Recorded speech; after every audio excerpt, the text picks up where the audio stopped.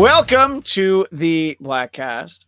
Joining me now is musician Robert Mason, whom you may know from Lynch Mob, spending more than a decade and change as the lead singer of Warrant, and also from The End Machine, who have a new album called Phase 2 out this week, which I'm excited to talk about. Welcome to the show, Robert. Nice of you to take the time to chat. Appreciate it. Glad to be here.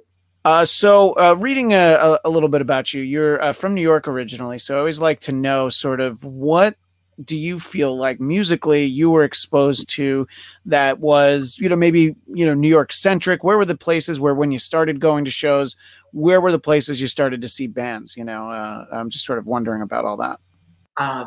My first arena experience was Madison Square Garden.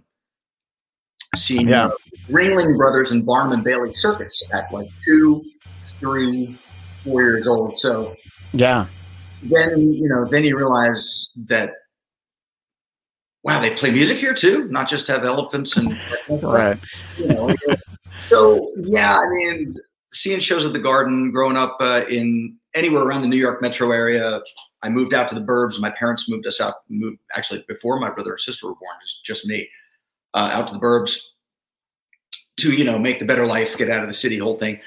But that just made me go right back into the city every chance I got. And obviously it was a place in the 80s, 90s for me musically as a mecca. That's where all the record companies were. Like, if you're an East Coaster, you go to New York to try to go get a record deal or all that kind of stuff. But yeah, I mean, I saw shows all over. Every arena, all the clubs. I started playing in the clubs in my very early 20s, probably straight away. Out in the suburbs of Pennsylvania, Connecticut, Manhattan. Sure, yeah. Places, but around the whole surrounding area, plus the clubs in the city. Let's see, but I guess getting influential, getting to see those bands in a big concert setting. Back when you could do that, you remember like a year and a half ago when you could. I do.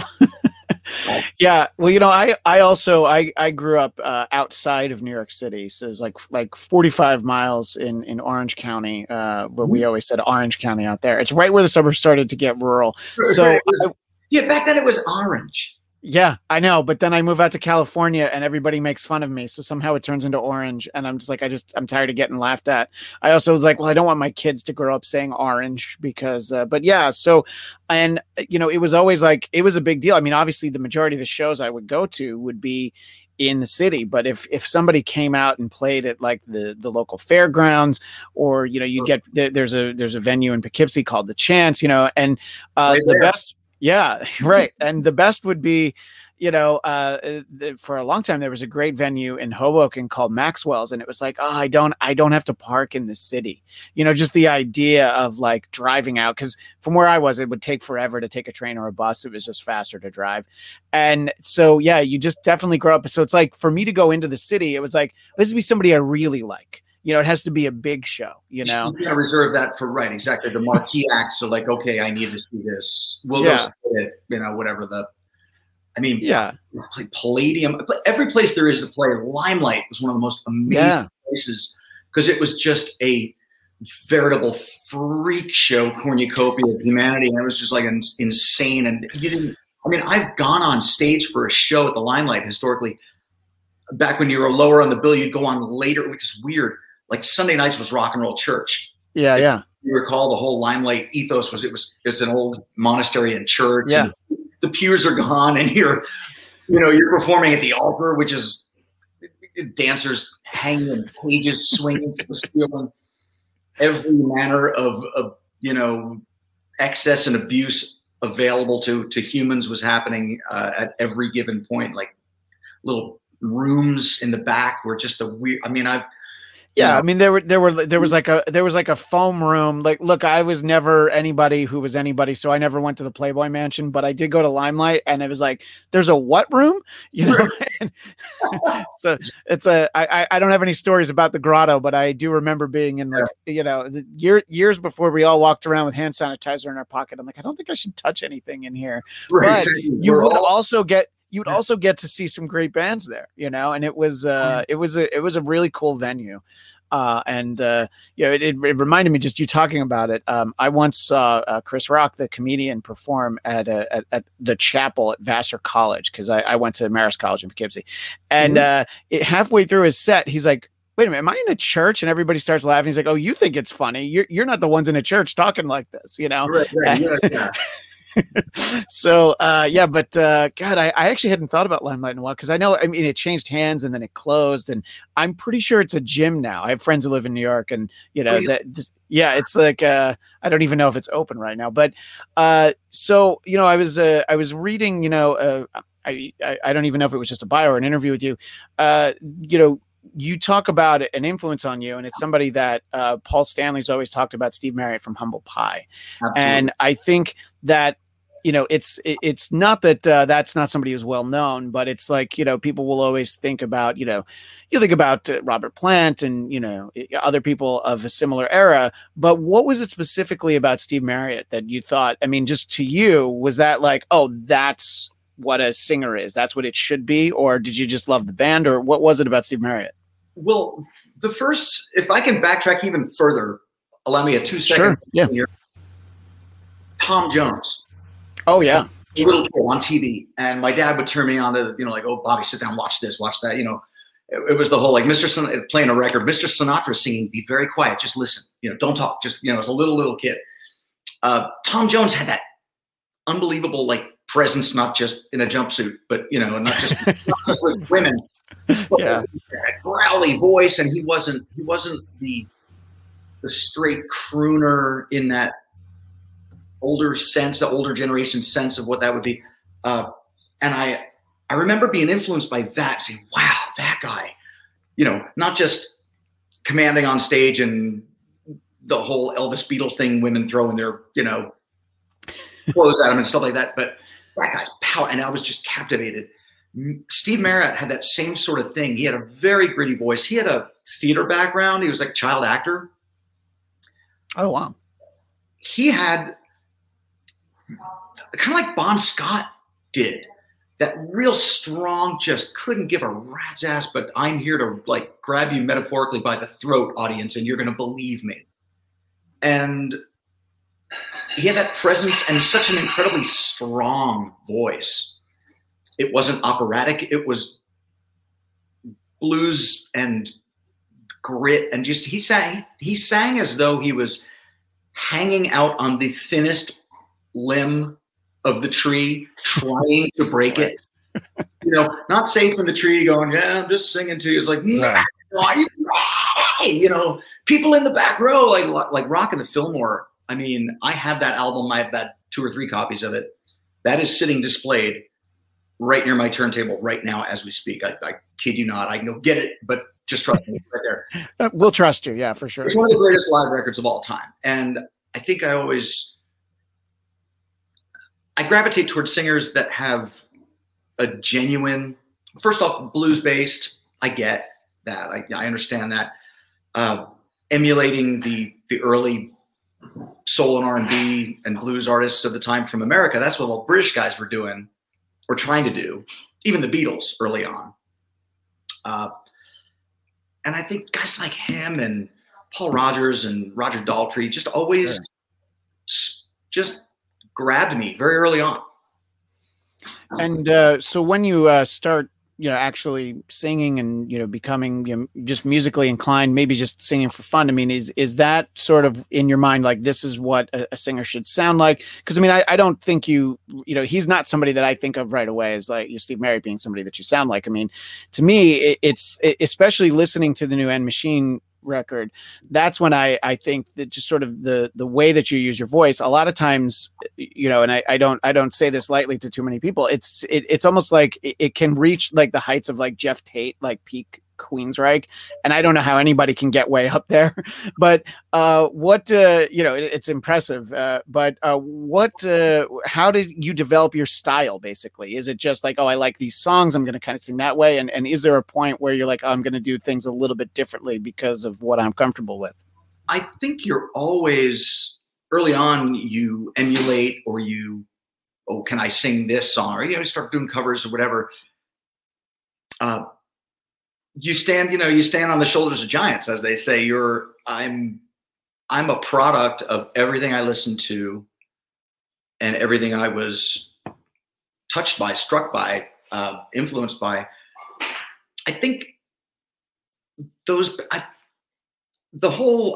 took, when I really decided to start singing and making money and, hopefully using this as my living, I took lessons, but I wanted to learn. I figured, okay, opera singers, you would go to your garden variety. I went through a few different instructors, and some really didn't want to deal with me because I wanted to be a rock guy and not wear a tux and sing in Italian or German or, whatever, traditional opera. Didn't want to go the opera school route, the Juilliard route, whatever. So it took me a minute to find an instructor who got it. And I figured the principles were the same. And I had a really high voice as I developed. My speaking voice is lower than this, actually. I kind of raise it just a little bit to take strain off it. And I remember my first ear, nose, and throat specialist, the guy that took my tonsils out, Right, sure. Say to me, looked at my throat when I started singing, and I wasn't really singing correctly. I was just finding my way. But I'd always sung from the time I was, really, really young. My dad sang a little, singing 2-part harmony, 3-part harmony with my parents on long car drives. Those are some of my earliest memories, having favorite songs. Before I understood the math of music theory, like piano or guitar or anything like that, I could hear all these harmony parts and could pick one out. So I was that kid. I wasn't pushed into it. I was the kid who sang all the hymns at the top of his lungs at church, just because that was fun. Getting instruction from a teacher that understood what I want to do and condoned it, so to speak, encouraged it, was probably pretty instrumental to me. I did covers for a long time. I tried writing songs, worked with some original bands. I think you just eventually find your own voice. They're like fingerprints and snowflakes. They are unique. They're the people that can absolutely cop something else. I don't get that. I probably am a product of my influences in that way, where you take little things, I steal from the best. But I guess you just find your own voice. I have a clear voice. I have a gritty voice. I found a way to do both. Yeah. I'm not destroying my throat. I don't blow my throat out on the road. That was most important to me, is being able to continue to do it. So. Right. And I would imagine, unless you're very specifically, the front man for a tribute act for one band, it doesn't actually do you any favors to try and sound exactly like somebody. It's like you visualize yourself in the marketplace. Yeah, right. It's like if you sound, yeah, exactly. If you sound like 1986 Sammy Hagar, that's great. But what are you going to be able to sing that isn't that? That isn't I Can't Drive 55 through the early VH stuff. So right. I think and I think that that is the interesting thing, because you'll see people who obviously start out in, you said you started in cover bands, and people who are in tribute bands, a lot of times it's just a fun thing they do, and they do have their own band, but they do sing a little differently as well, so I think not pigeonholing yourself in that, and actually just having a style that this is how I sing. And I don't know, it's also at the same time, it's like if you're out there covering a bunch of different songs, I don't want them to sound exactly like they do on the radio, do I? Right. And that's another one of that. That's a whole different part of the conversation there, Christian, with sure audience's perception of how songs should sound. Now everybody listens through, one of these practically lo-fi, by real standards, little digital bits and bytes, compressed and just stuffed into what will come through the bandwidth of whatever you're listening through. And then, that's what that sounds like. A live show should be different in my estimation, but people's perception and MTV, when it came out, and, having a video representation of a song, you used to have to, I'm not lamenting, I'm not bitter about anything like that, but I am old enough to remember when you didn't know what a band really looked like or sounded like, you'd wait till Saturday Night Live or like Midnight Special or something like that. Yeah. to see them live, then you'd have to go. You have to actually purchase a ticket. I believe it was made of paper. You, hand it to somebody. Nobody scanned it. They had to rip it, and it like had your seat number stamped on it. It was as low tech as it could have been. But you go see them live, and but you would expect a little difference, and the danger of seeing a band live, the push and pull, that's lost on a lot of people who are not musicians. I understand that, and people want to be entertained. And I always thought that entertainers, frontmen, that were, the guy from early Black Oak, Arkansas, that David Lee Roth clearly saw and used a little bit of. Maybe Dave won't admit to that. I don't know. But, David Lee Roth, I stole a lot of stuff from Dave. Marriott, like those guys are just powerful and like I said earlier, metaphorically grab every audience member by the throat or by the hair or whatever. It's like, you will listen to me. You will bond together as a unified thing. When I say jump, you say how high. And it's not about power. Maybe it is. But it's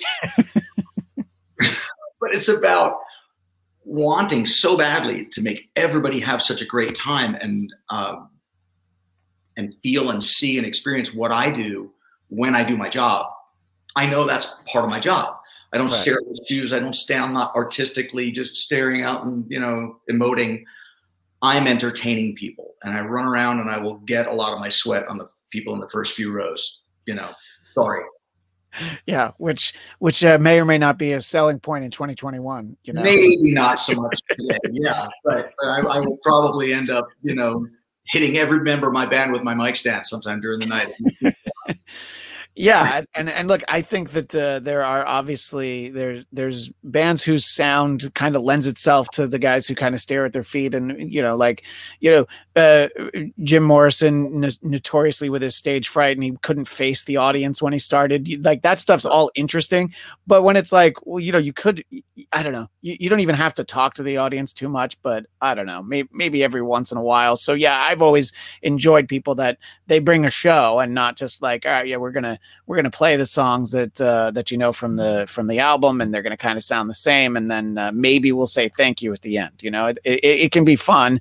And look, if we as the audience, the band doesn't have to be having fun on stage, but if you make us think they are, that's fine. That's almost as good, really, for us.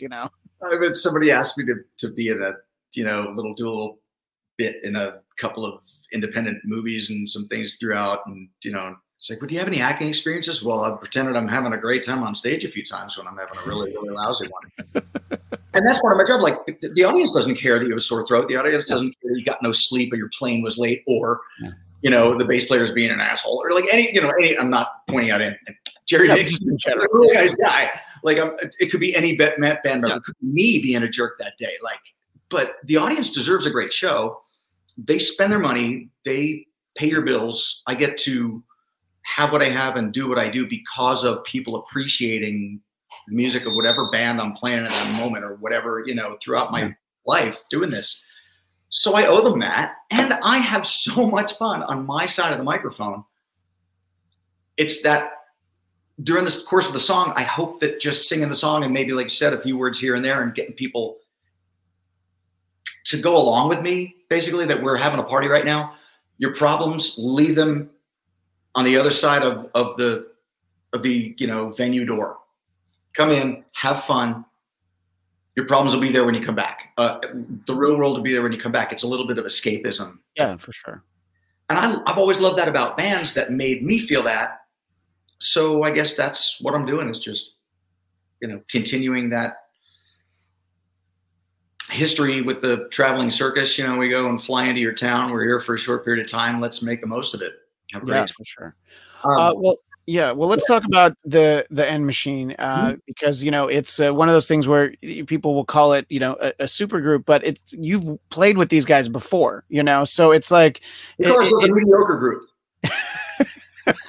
Well, I wouldn't say that because I think the album is super, but yeah, No, I appreciate it's just it's a little bit of a misnomer because I don't know, like the Traveling Wilburys, that was a super group to me because those guys don't play together, you know. Right. But and you have Roy Orbison, so yeah, yeah, that's true. It's like everybody else could have stayed home and they just could have had Roy. But yeah, they had like all lead singers and 5 rhythm guitar players in that band. yeah, exactly. Except for like Jeff Lynne and Tom Petty, and yeah, exactly. Like who stays? Yeah, who stays home? Yeah, who exactly. So when it comes to the End Machine, though, I wanted to kind of talk about you've obviously over the last 30 years you've worked with George Lynch in particular, and I think that one, I find him to be very entertaining anytime he's interviewed. So he seems like a character, but also I think that look, he has a great reputation. I mean, there aren't that many bands named after the guitar player. I mean, obviously Van Halen and Vinnie Vincent Invasion, Lynch Mob. I'm sure I could think of some more, but Sure. but I do feel at the same time he's somebody that I think that maybe doesn't come to mind for your more casual rock fan. And I don't know. I feel like he's underappreciated, but maybe that's just from my standpoint. So you've worked with him for a long time, and I'm just sort of wondering how you first got to know him, and you've worked with him and then not worked with him and then worked with him again. So I'm just sort of interested in sort of the collaboration with George over what I believe is 30 years. Oh yeah, it's all of that. Yeah. Lynch Mob was my first kind of big barbecue, as they say. I was on the East Coast, found out that they were auditioning, got an audition, got the job, flew out to Arizona, started writing songs. So, I mean, that's the very short version of it. I had a couple of little successes and kind of false starts on the East Coast, New York-based record company stuff, but then found out this band, Lynch Mob, was auditioning and they needed a singer. Put a record out, but had whatever issues with the singer they had and needed to finish a tour and wanted to write a second record. So that happened for me pretty quickly in mid 91. And we made a record that I'm proud of those performances today and those songs. I got to write my first major label record that, came out. I did one before that didn't come out. But yeah, I mean, George spent a lot of time in a band named after the singer, so. That's true, yeah. And I think there was one of those natural things. They couldn't think of a great name. I think that's the way he tells it. And the record company kind of forced Lynch Mob on him and he didn't like it. Now he doesn't like it because of, implications of the verbiage, but. Well, yeah. Now that I can understand, but I think in the moment it's kind of a cool name, like, oh yeah, George Lynch, Lynch Mob. Come on, Yeah, right. They write these. Let's write themselves, kids. Here you get what it is, but like it's more like, hey, what's a Dokken anyway? Right. It rhymes with Rocklin. Oh yeah, good point. Well, that can't really be Don's last name. Come on, I've never asked him, but it's just too perfect. It doesn't happen like that. Yeah, George and I did that tour afterwards in '92, supporting Warrant in arenas. So that's where that whole thing came from. But as it happens, people want to do solo records. People don't get along as well. There's record company influence, and every time there's ego, art, and money all thrown together, and everybody talking in everybody else's ear in different camps, it sometimes can last a long time and sometimes does not. So that's what happened with Lynch Mob the first time around. Funny enough, George, when Anthony Esposito wanted to leave, George wanted to bring in Jeff Pilson. And at the time, this is 93, after our 92 tour. And we had a meeting, and I remember sitting around and George proposing that. And I thought, well, gosh, it's 93. All this Seattle stuff and grunge stuff has come out. The music industry is kind of weird. Boy, if you are Mick Brown and George and Jeff, and I like Jeff. I'd met Jeff pretty much right when I met George, Sure. through George. When we were making the Lynch Mob record, I think I first met Jeff Pilson. And I thought he was a great guy, and I know he's talented and he's, smart in lots of ways. And I thought to myself, well, gosh, that's in 1983, that's you stapling me onto Dokken. And I said, why don't you get Don back and call it Dokken? And the 27-year-old me went, and I'm going back east. The hell with this thing, so in hindsight, I don't know, we would have made a third Lynch Mob record with Jeff. So in a way, the End Machine thing, when it came around, and that's where I'm going with this, was kind of closure for me. The first record we built, it was purpose built to sound different. We wanted it to be different. We were given the leeway to do that by Frontiers, the record company. And we wanted to show our influences, do stuff that we wanted, but we did not want to make it a carbon copy of Dokken or Lynch Mob, although it was going to sound a little bit like that in places. Sure. I don't know if you're familiar with the first record. We wanted that to be its own animal. Because obviously the comparisons will be there. Before it came out, everybody said, well, is it just Dokken? Because of the members, is it just Dokken without Don? That kind of thing. So I think we took a little time to do that and got a little more experimental with the first record. For phase 2, we went back to, there's a reason why that chemistry between Jeff and George works and worked in the past. There's a reason why they've got that history with the Dokken band. Mick no longer wanted to be involved, and we respected that. He really retired. So we got his younger brother, Steve. Yeah, which I thought was interesting. So Mick Brown, who had been the drummer in Dokken, he did the first one with you. And then you're just sort of reading that, so it's like, well, let's keep it in the family at least, and let's have his brother. It's almost like we can and get the guy. Right, right, exactly. It's like it's like Springsteen replaces Clarence Clemens with his nephew.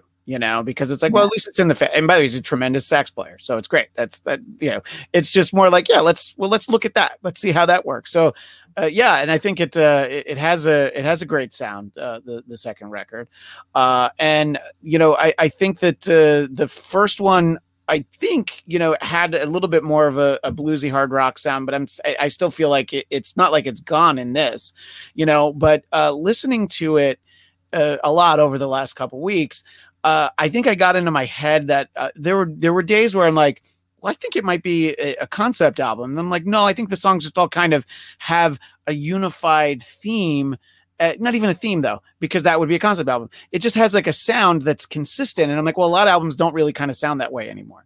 Look, a lot of times an album comes out because it's like, oh, yeah, we put out these 3 singles last year, and then we have an EP, and then, and it's just like, oh, we're going to put a bunch of stuff out.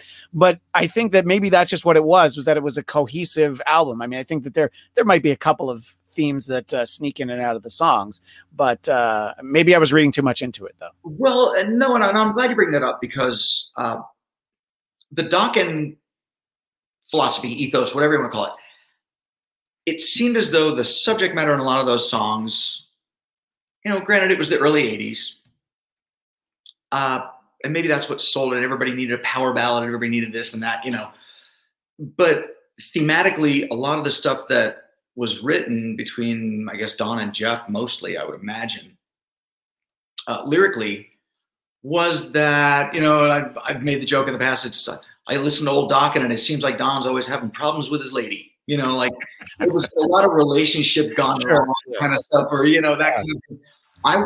I really wanted to stay away from that. Yeah.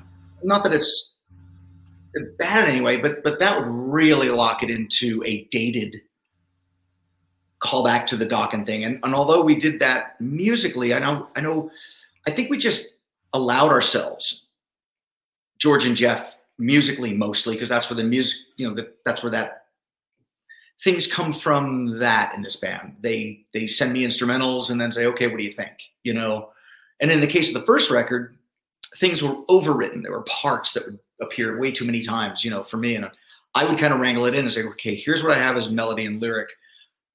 This section's too long. And then the magic of digital editing, Jeff and I would go in the studio and I was like, okay, this thing happens this many bars. Can we cut 16 bars of this out of here? Because it sounds like an opus. Like, let's get this song, if we can, down to 4 minutes. Can we please? From not whatever it is. And we would do that cut and paste thing. And then we would put all that together. A bridge would kind of just happen between the two of us. I had just reams and reams of lyrics in either an iPad or a Mac or my phone, where throughout traveling around, and you spend a lot of time in the quiet, on airplanes and stuff like that, I would just write whatever I think or see, or if you're reading a book, or if you see a movie, or you're walking in the mall, or you're walking around some city, things come to me and I'll just put them down. Hopefully they're significant enough. Some are not.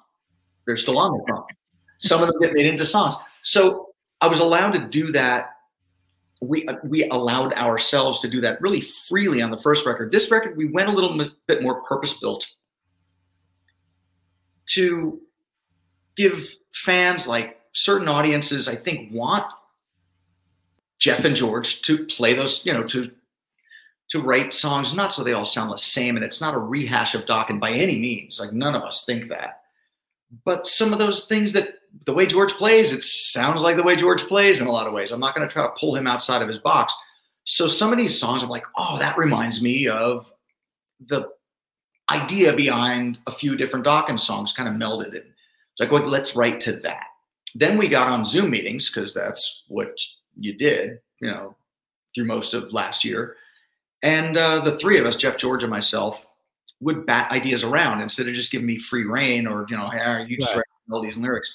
Because I know I want that combination of Jeff and George to give me little inspirations. And if either of them was thinking something lyrically, they might come up and say, hey, I've got this thing. And Jeff would send me a real quick recording of even just a chorus or just a bridge.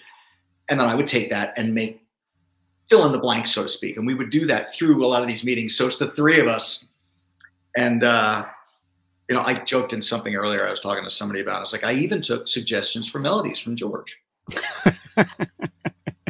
Lyrics so much. No, but I'm kidding. He's great. I know he's a smart guy, and he reads a lot. And he's got very passionate ideas. So if he brought me a theme, I'd be like, oh, wow, I didn't think of that. Let me go overwrite a boatload of lyrics about that and whittle it down to what our common ideas are.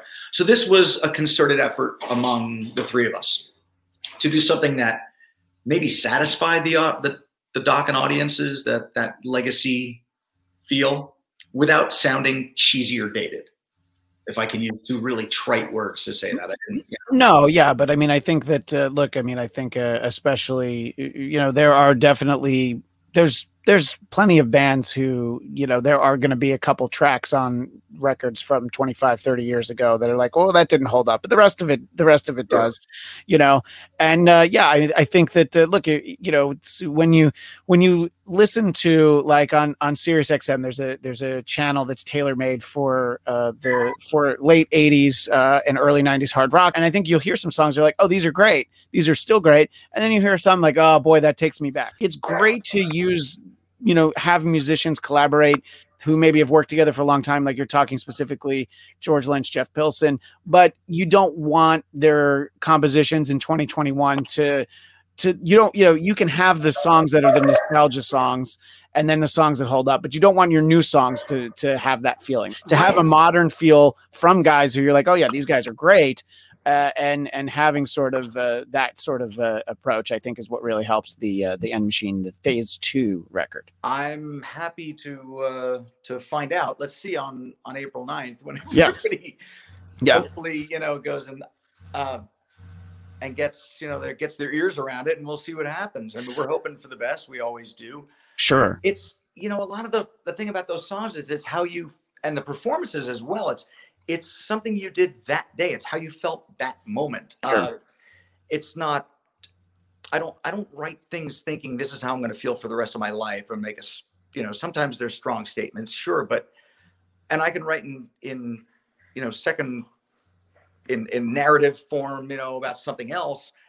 It's funny how fans attach themselves to songs. I understand why, because I've become attached to songs. But then I realized once I started doing this for a living that, maybe Peter Criss didn't feel like that great about Beth every day of his life, that's it's a funny thing. The audience's perception of that, it's, the thing they don't understand, and I don't blame them at all, is that's just how I felt that day. That's the performance I gave that moment in the recording studio. I might be a completely different person with a different, viewpoint the next day, or it might not have even been about me. people come up to you, ask you about lyrics, and you're like, I was just telling a story. I don't really know. Yeah, it's interesting. About a year ago, I spoke with Dave Perner, the lead singer of Soul Asylum, and they have, they have a bunch of successful songs, but inarguably their most successful song is that song "Runaway Train." And I kind of asked him about, having one of those songs that you always have to play, and he's like, no, I get it, but he actually lets the audience decide. He's like, do you guys want to hear Runaway Train, or maybe you want to hear another one? And so he said some nights they don't want to hear it. And he's like, well, great, because I don't need to hear it, and I think that's a great approach, because and I agree. I laugh when bands have a hugely successful song and then they whine about having to play it for the rest of their lives. Come on. Yeah, exactly. But I understand it. It's, by the time a song comes out, I've listened to the instrumental, written lyrics and melodies to it, sung it bunches of times, recorded it in the studio, reviewed mixes. So I've heard it thousands of times before anybody hears it for the first time. I'm always struck by someone's first impression of something, and then you go, I get re-inspired by it. And it's nothing as gratifying as having somebody tell you they like what you do.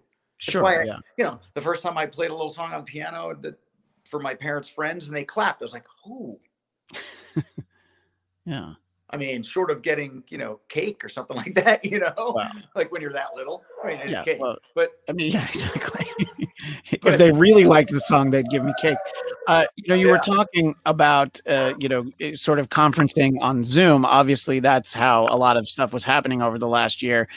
Did you guys kind of exchange all the music that way, or did you have an opportunity to get in the studio finally, or how did it work in terms of, this had to be a unique collaboration compared to anything else you'd worked on before? Jeff and George, everybody's got a recording studio of sorts in their home. We do. I don't mean everybody in the collective, everybody, of course, but we do. Yeah. So we were able to work independently. As I did on the last record, I waited for George and Jeff's instrumentals to come pouring in via, download or email or whatever, and listen to those and see how those hit me. Took a little time to do that. And then we just got on these meetings where we would, bat these ideas around, like I said earlier. But eventually, Jeff's got a wonderful recording studio near his place, just north of LA. So with all this COVID stuff, I think the first time I flew out there, but after that I drove out. I think I took 2 trips, a few days at a time. And Jeff and I, have been isolated pretty much. We made sure we were COVID free and safe. Yeah, sure. And we just got together and recorded just like we did the last time. Although this time I had a lot more prepared. I would go in for the last record just having listened to an instrumental, not having sung anything to anybody. And Jeff and I work really well together. I would just, like I said, get into my phone. This is what I'm thinking melodically, lyrically, and I would send him, airdrop him a bunch of stuff, and we'd print it out and hash through it. And sometimes he said, "This is amazing right here. We don't have to change a thing." I was like, "Well, I still need to change stuff." We would mock it up and do a rough scratch vocal with both of us in the same room, and then refine it a little further, figure out harmonies and all that stuff. We between the two of us were very like-minded. Then I just get in the studio that day, and I did that 11 times for the last record. And in 11 days, I had all the songs done. So wow. This time around, and it would start with nothing but an instrumental track at the beginning, right, and with all this done, because I had all that backlog of lyrics and a working knowledge, because I had heard them. I would listen to each one several times and kind of get an idea. First, a melodic idea, or maybe just I've got lyrics as, "Ooh, this, I can make this fit." Kind of the Bernie Taupin, Elton John thing, Yeah. And we would just do it that way. This way, I had a lot of predetermined stuff. I would demo stuff in my house and send it to them. And then, from their instrumental, after a Zoom meeting and some lyric, I'd call them lyric writing arguments back and forth, where we all try to get our way. They would leave me to my own devices, and I would later on that day or the next day send them a very rough scratch version or versions of their instrumentals with what we had worked on, lyric and melody wise. And more often than not, I would just hear back, "Oh my God," instantly George is like, "That's the chorus. That's great. That's great." because they would go on, and I would put them on mute and walk away and, like, refill my coffee mug or whatever, come back. Right, sure. And they're just, I can see them chatting in the background, but I've got the whole thing muted out, and I'm just going, I'm writing. I would take the computer off mute, and they'd still be talking about whatever lyrics or whatever. And I'd say, hey, check your phones. I just texted you like all the lyrics for this song. I just wrote it while you guys were yammering on with each other.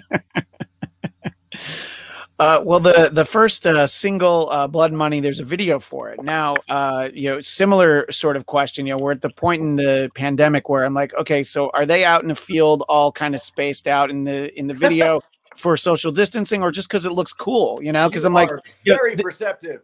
Yeah, because the video could, you could have shot that video 3 years ago and it still would have looked like that. But I'm like, oh, but they're pretty far apart, But then I also like that, of course, there's also this kind of a cool narrative, like a Fight Club for money sort of a narrative that's going on at the same time, So it's a little intercut. So talk a little bit about the video. Well, the themes for the video, we let Frontiers just run because they wanted to do that.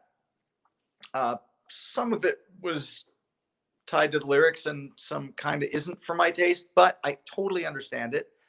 Given the restrictions of filming and all the other stuff we had to do, yes, we did our parts on the same day, but separate from each other. With a crew that had been tested, and we were all fine and all that kind of stuff. But yes, we did. We filmed that out in Northern California, or Central California, not too far away from Jeff's house. Outdoors, I guess that was the determination. I mean, does that fit everything? No, but it kind of looks cool. And as you do in videos, you have to mime and lip sync and perform to the track. You're not doing this live, but it was an interesting process. I think it was more of a nightmare for the director and editor because he couldn't get multiple band members in one shot because I guess it was determined that it was just safest to do that. I don't know. It was a few months ago. I was like, well, sure. What the heck? Not ideal, but it worked out okay. And the Blood and Money video is interesting. And there's by the way, there was both blood and money in the video. I don't want to give too much away. That was the Frontiers idea. Yeah. They're like, we can't just have money. We need to have the blood too. All right. You know what they say, where there's blood, and I don't know. I think my favorite song in the album is "Crack the Sky," which no one's asking, but I would say that could be a good follow-up single in a video if anybody does ask. But I think that just got released. You are what? Wow! You should mention. It's almost as if I knew, but I swear I really didn't know. Last Friday, I think they okay.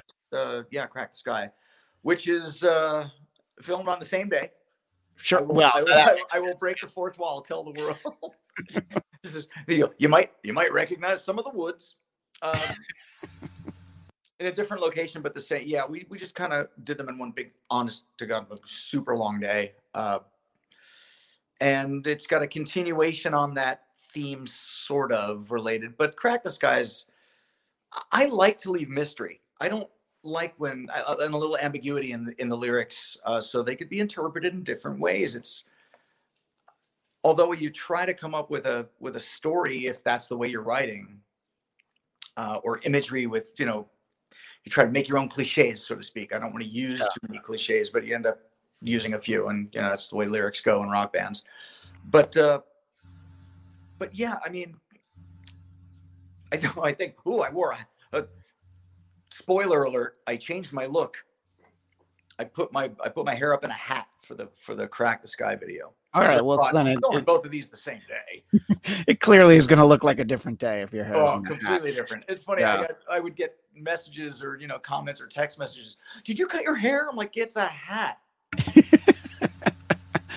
And it's interesting. My hair, It's interesting what you're saying about lyrics, because a lot of times when people who when any kind of lyricist explains their lyrics, a lot of times you're like, no, I didn't think it was about that. Don't ruin my song. No, I don't mind anyone's interpretation. Honestly, It's interesting to find out when you do meet and greets or you do interviews, talking to fans, outside shows, stuff like that. Like they're so influenced by something, and they get it completely different than your original intent or whatever inspired you with the lyrics, or sometimes they'll just be so spot on. It's like, did you look at are you looking at my journals on my phone? Like, but then at least, you're reaching them one way or the other. I love hearing people's interpretations, but I do like leaving certain things ambiguous enough so that other people can say, oh, I felt like that. Or, oh, I think I know what he's talking about. I saw that, regardless of what they think,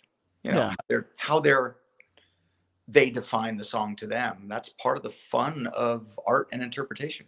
Yeah, and not so much the interpretation, but the song Plastic Heroes has a turn of phrase that I really liked that definitely stuck in my head, the dopamine parasites, because I feel like that combination of phrase works really well, because it's like, I'm pretty sure we all have people that if you had the phrase in your head, like, oh yeah, they're a total dopamine parasite, I thankfully, words are my toys. Words are my playthings. I love doing that.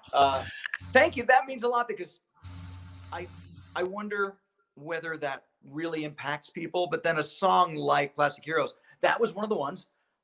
George and Jeff are going on, and they want it to be something else. I'm like, no. And then I can't think of it. I went to go refill and then throw like some lukewarm coffee in the microwave at my place. Right over there, folks. Right over there. Went back into my studio office, which is adjacent to this room. This is the piano room. This is the piano, guitars, and amps. And then there's a wall, but there's a common wall. And I have a panel, like a circuit, little electronic panel where I can hook in. I can mic stuff here and record it in there. So I walk back in there where the big computer is, a big screen and all. And I walk back, I take them off mute. I'm like, Plastic Heroes. And they go, oh, those are cool words. What's it about? I'm like, give me a minute. I've been writing. They're like, give me 5. Yeah, I'll be right back. I furiously thumb typing into my phone and sent them, I think, pre-chorus and chorus.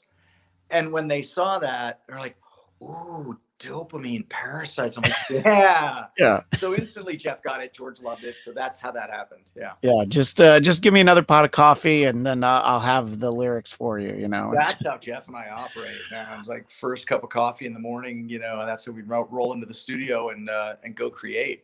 Yeah. Well, there's a lot of great songs on the album. We're talking about Phase 2, and both albums are on Frontiers Records. And I think Frontiers is one of those labels that I think a lot of people who buy new music from any kind of classic artist, they don't necessarily even realize that they probably have some from Frontiers music, and I think that they put out so much, but I personally, as just a fan of music, I appreciate it because I think a lot of, I don't even want to single anybody out, but there are definitely artists who, if Frontiers didn't put out their album, they wouldn't be doing new albums.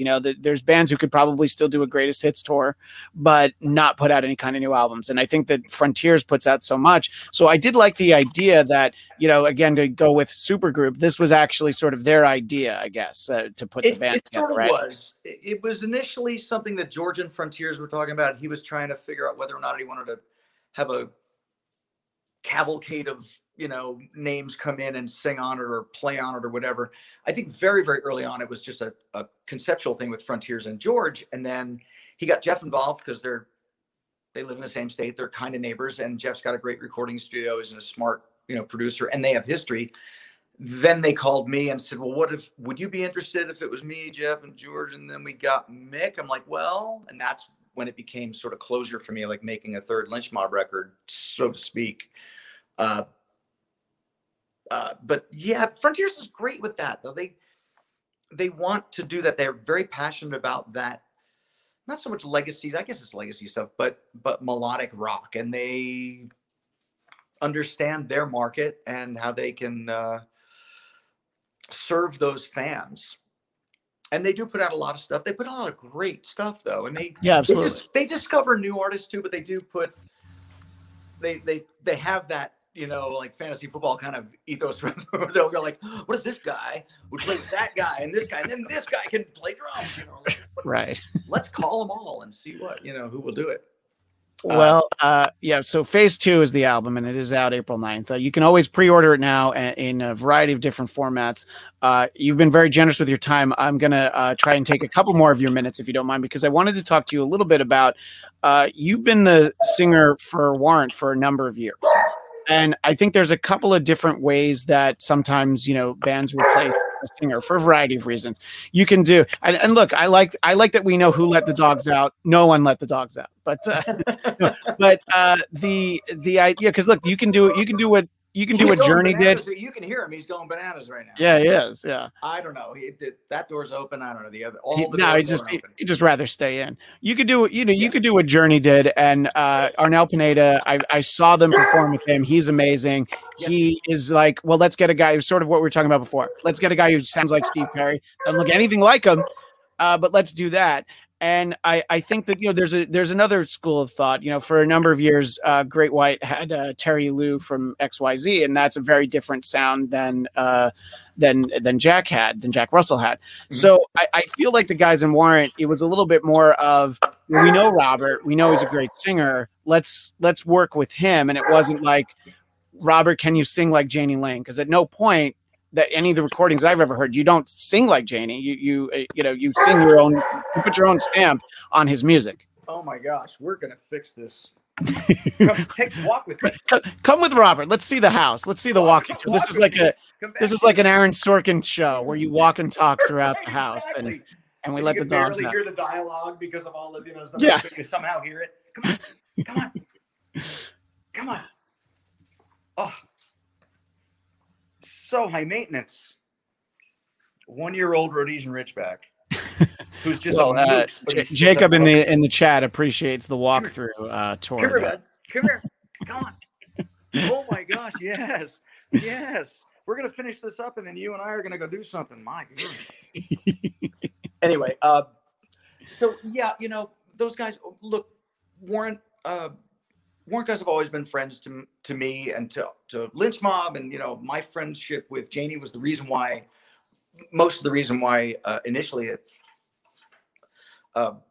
Lynch Mob was supporting Warrant Arenas in '92. So when this came about, they needed a guy. I've talked ad nauseum in interviews about all that kind of stuff, but I think very early on, Jerry kind of pulled me aside and said, "Hey man, you write songs, right?" It's like, "Yeah." I was, "Well, why don't we do a record?" Yeah. And so they were never afraid of that. Jane and I were friends. I was a fan. He was a great songwriter, really good frontman, great singer. But we're different. I have different influences, some same, some different. I know we sound different. I went back to that, voices or like fingerprints thing. I never felt pressure to sing like him in any way, but the melodies of the songs and the way those songs were arranged and performed, I do my damnedest to do that justice to the material and to the legacy. And fans have been really friendly to that, and amenable to that whole. It's a pretty major change, you think about it. Brian Johnson's still the new guy in AC/DC, So 40 years later, yeah. Right. He's the new kid. Yeah. So I understood the weight of that, I guess, but was never really afraid of it because I saw these, these four guys, these other, guys are the original members or whatever you want to call it. They're, through all the success of that band, they needed a guy to go do that, and I'm a guy that could go do that. The songs I can sing them okay, and I do my damnedest. We've put out 2 records. We might do more. 2020 was the 30th anniversary of Cherry Pie. Right. Yeah. Not to lament that would be bitter, but we're just going to take a mulligan on the entire thing. I'm like, nope, it's still the 30th anniversary of Cherry Pie. And that was one of the last things I wanted to talk to you about, is that I saw that Warrant has 30th anniversary Cherry Pie dates. And there's a bunch of them booked. There's even some booked in Southern California. And I'm like, oh, are we getting concerts again? In like July we have dates from June through the end of the year, kind of like, but it's, this has been a year and a half of your livelihood and your life and what you're used to getting just basically removed. Nope. You got to stay at home. I know everybody's had to go through that, but I think that when we get a little bit more confidence, and now there's some promoters willing to distance and take the right precautions and take a chance, everything I hear is people just will come back and definitely want to come back and rock out with a vengeance. And I know I will. Yeah, I mean, I'm friends with a guy in the band, but I drove like an hour and a half a couple weekends ago to see my friend's Kiss tribute band play in a parking lot in Lake Elsinore, California, which is like close to San Diego. And I'm like, wait, there's going to be music? It's outside. It gets a little windy. Yeah, I'll be there. That's fine. It's just the idea of seeing live music again for the first time in the year. And that's the thing about it being warmer. I think I'm assuming, a bunch of the dates that Warrant has lined up, some of them are probably outdoor venues. And I think that in general, that's what people are probably most comfortable with. And then you have, then you have bands who have like toured, they do like 7 dates in Florida and like 9 dates in Texas, because it's like, you can really play a lot of places in those states, And we have the same. We have Texas shows, Colorado shows, and a lot of them are outdoors. A lot of our dates have moved forward 1 calendar year from 2020's dates. So I think in anticipation of what's hopefully starting to trend and happen now, a lot of these promoters, they wanted to keep our show. It was just the safest thing to do at the time was say, okay, well, it was July 2020. Let's just make it July 2021. And yeah, thankfully, I will be the happiest guy in the world to stand on, like I always say, my side of a mic and have people on the other side. And if there's a giant sneeze guard or whatever I have to do to say, away from them, to make people feel safe, I still want people to have that live concert experience. Even if these days people don't clap because their one hand's got a phone in it. It's yeah. How do I do this? Yeah, I would clap, but I'm busy making a video that I'm never going to watch. Right, I'm busy. Yes, I'm busy showing all my followers that I was actually here instead of being here, enjoying being here. Yeah. Well, yeah, and look, I mean, just it's the same thing. It's like you're starting to get reduced capacity at like sporting events and in movie theaters, and it's like, well, you're gonna have to wear a mask. I'm like, I'll put on a welder's mask. I'll put on a scuba suit. Like, right. What do you need? I'll do it when I show up. It's fine, So so I was excited to read that, and obviously Warrant Rocks is the website, and hopefully people can see that. So this is sort of it goes back to the End Machine, and I'll let you and the dog go after this. It has to be so complicated to try and get End Machine to play any live dates. Now, I heard an interview with you earlier, like about a month ago. You were on with Don Jamieson. I think you guys have played live shows, but not very many because everybody's got, what Jeff's still in Foreigner, right? So obviously that's going to be job one for him, So is there any hope that maybe you guys might find a window where you can do something, or it's just same as it always is that we'll play if we can, but we're not holding our breath? That is, as they used to say, the $64,000 question. I don't know what the money is up to now, but we would love to. It takes a lot of work, though. We'd need to rehearse. We'd need to get a crew together. We need to actually do it. And yeah, we did 3 shows the last time. I know Frontiers wanted us to go tour, but I had so many Warrant dates. George's was in, I think, 4 or 6 bands at the time, and trying to lynch mob stuff in clinics and everything else he does. Yeah. And Jeff's the MD. He's the musical director in Foreigner, so he wears a lot of hats. It was tough to do, and it still is tough to do. I can't say no, but a listening party, semi-acoustic performance thing was thrown around early on. We'd love to build some hype for this and play some of these songs. And we've got the history to the degree that we can probably play a couple of Dawkins songs, whatever. I'd love to go overseas with this. I'd love to take it to Japan and show those audiences what the End Machine is all about. And we can do a couple of Lynch Mob, a couple of Dawkins songs. We don't regret or look down our nose at any of the history and the demand for that kind of stuff. I would gladly do that if that meant I got to play, live. But Warrant's my gig, and when we go back to that, that's going to be, getting on planes and flying out and playing shows for most of the rest of this year. So we shall see. We never say never, but it's a difficult proposition. Yeah. Well, you have to do the 31st and a half anniversary of Cherry Pie, and then the 33rd anniversary of Dirty Rotten Filthy Stinking Rich, so there's always going to be an anniversary along the way. And by the way, for what you were saying earlier, for inflation, Jacob says the $64,000 question is now the $698,460.41 question. So thank you for that, Jacob. Well, Robert, if there are 4 words that describe me, they are good with math. Good. Well, Robert, thank you so much for being generous with your time and also giving us the walkthrough of your house. Very excited for people to hear the new album, The End Machine Phase 2. You can get it wherever you get albums, wherever you get your music digitally. And I know there's a variety of vinyl versions. So people just, I guess that's just how you say it. It's like, just get it wherever you get your music, right? Exactly. Download it, get the limited edition vinyl. I'm going to have Frontiers really try to send me one of each. Right, exactly. Well, yeah, you're in the band, so you should be able to get the Europe only. One would think, yeah. Well, and let's give a shout out to the dog. What's the dog's name? Rhodey. Well, his crate command is backstage. It's backstage. Well, Robert, Rhodey, thank you so much for your time. I really appreciate it. The End Machine Phase 2. And thank you to everybody who was in the live chat and watching the archive version. Make sure you like the Bladtcast on Facebook, BLADTCAST on Twitter. We will see you next time on the Bladtcast.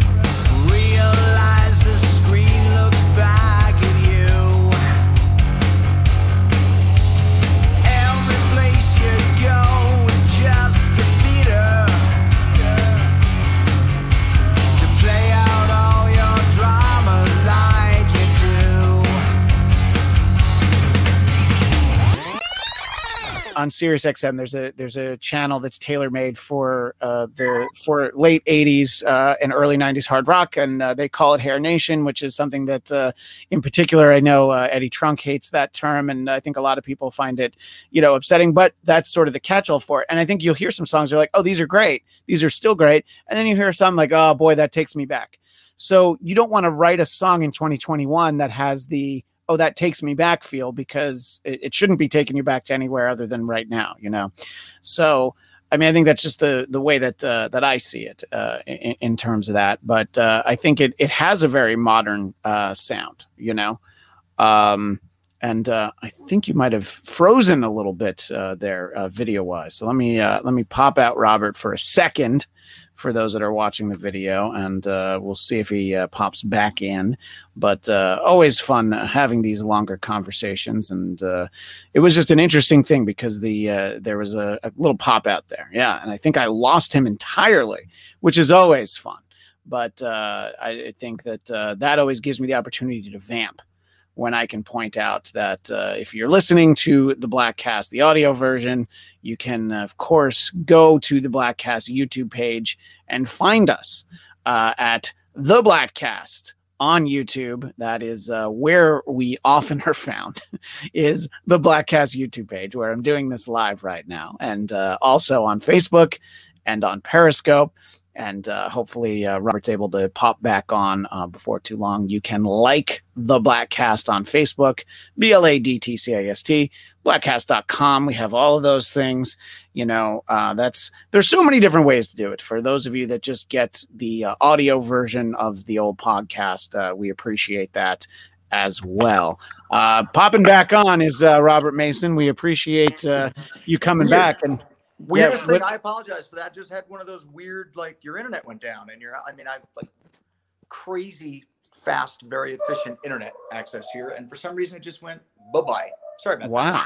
Well, yeah, because I thought you were just sitting, like, listening with your arm kind of the way you are right now. And then I'm like, oh, no, that's a frozen image. Right. Yeah, right. Yeah. Well, I appreciate you, hopping back on using the cell phone. So just sort of what I was talking about, it's great to use, you know, have musicians collaborate who maybe have worked together for a long time, like you're talking specifically George Lynch, Jeff Pilson, but you don't want their compositions in 2021 you can have the songs that are the nostalgia songs and then the songs that hold up, but you don't want your new songs to have that feeling. That's what I was saying, you know? So to have a modern feel from guys who you're like, oh yeah, these guys are great. And having sort of that sort of approach, I think, is what really helps the End Machine, the Phase 2 record. I'm happy to find out. Let's see on April 9th when it's yes. ready.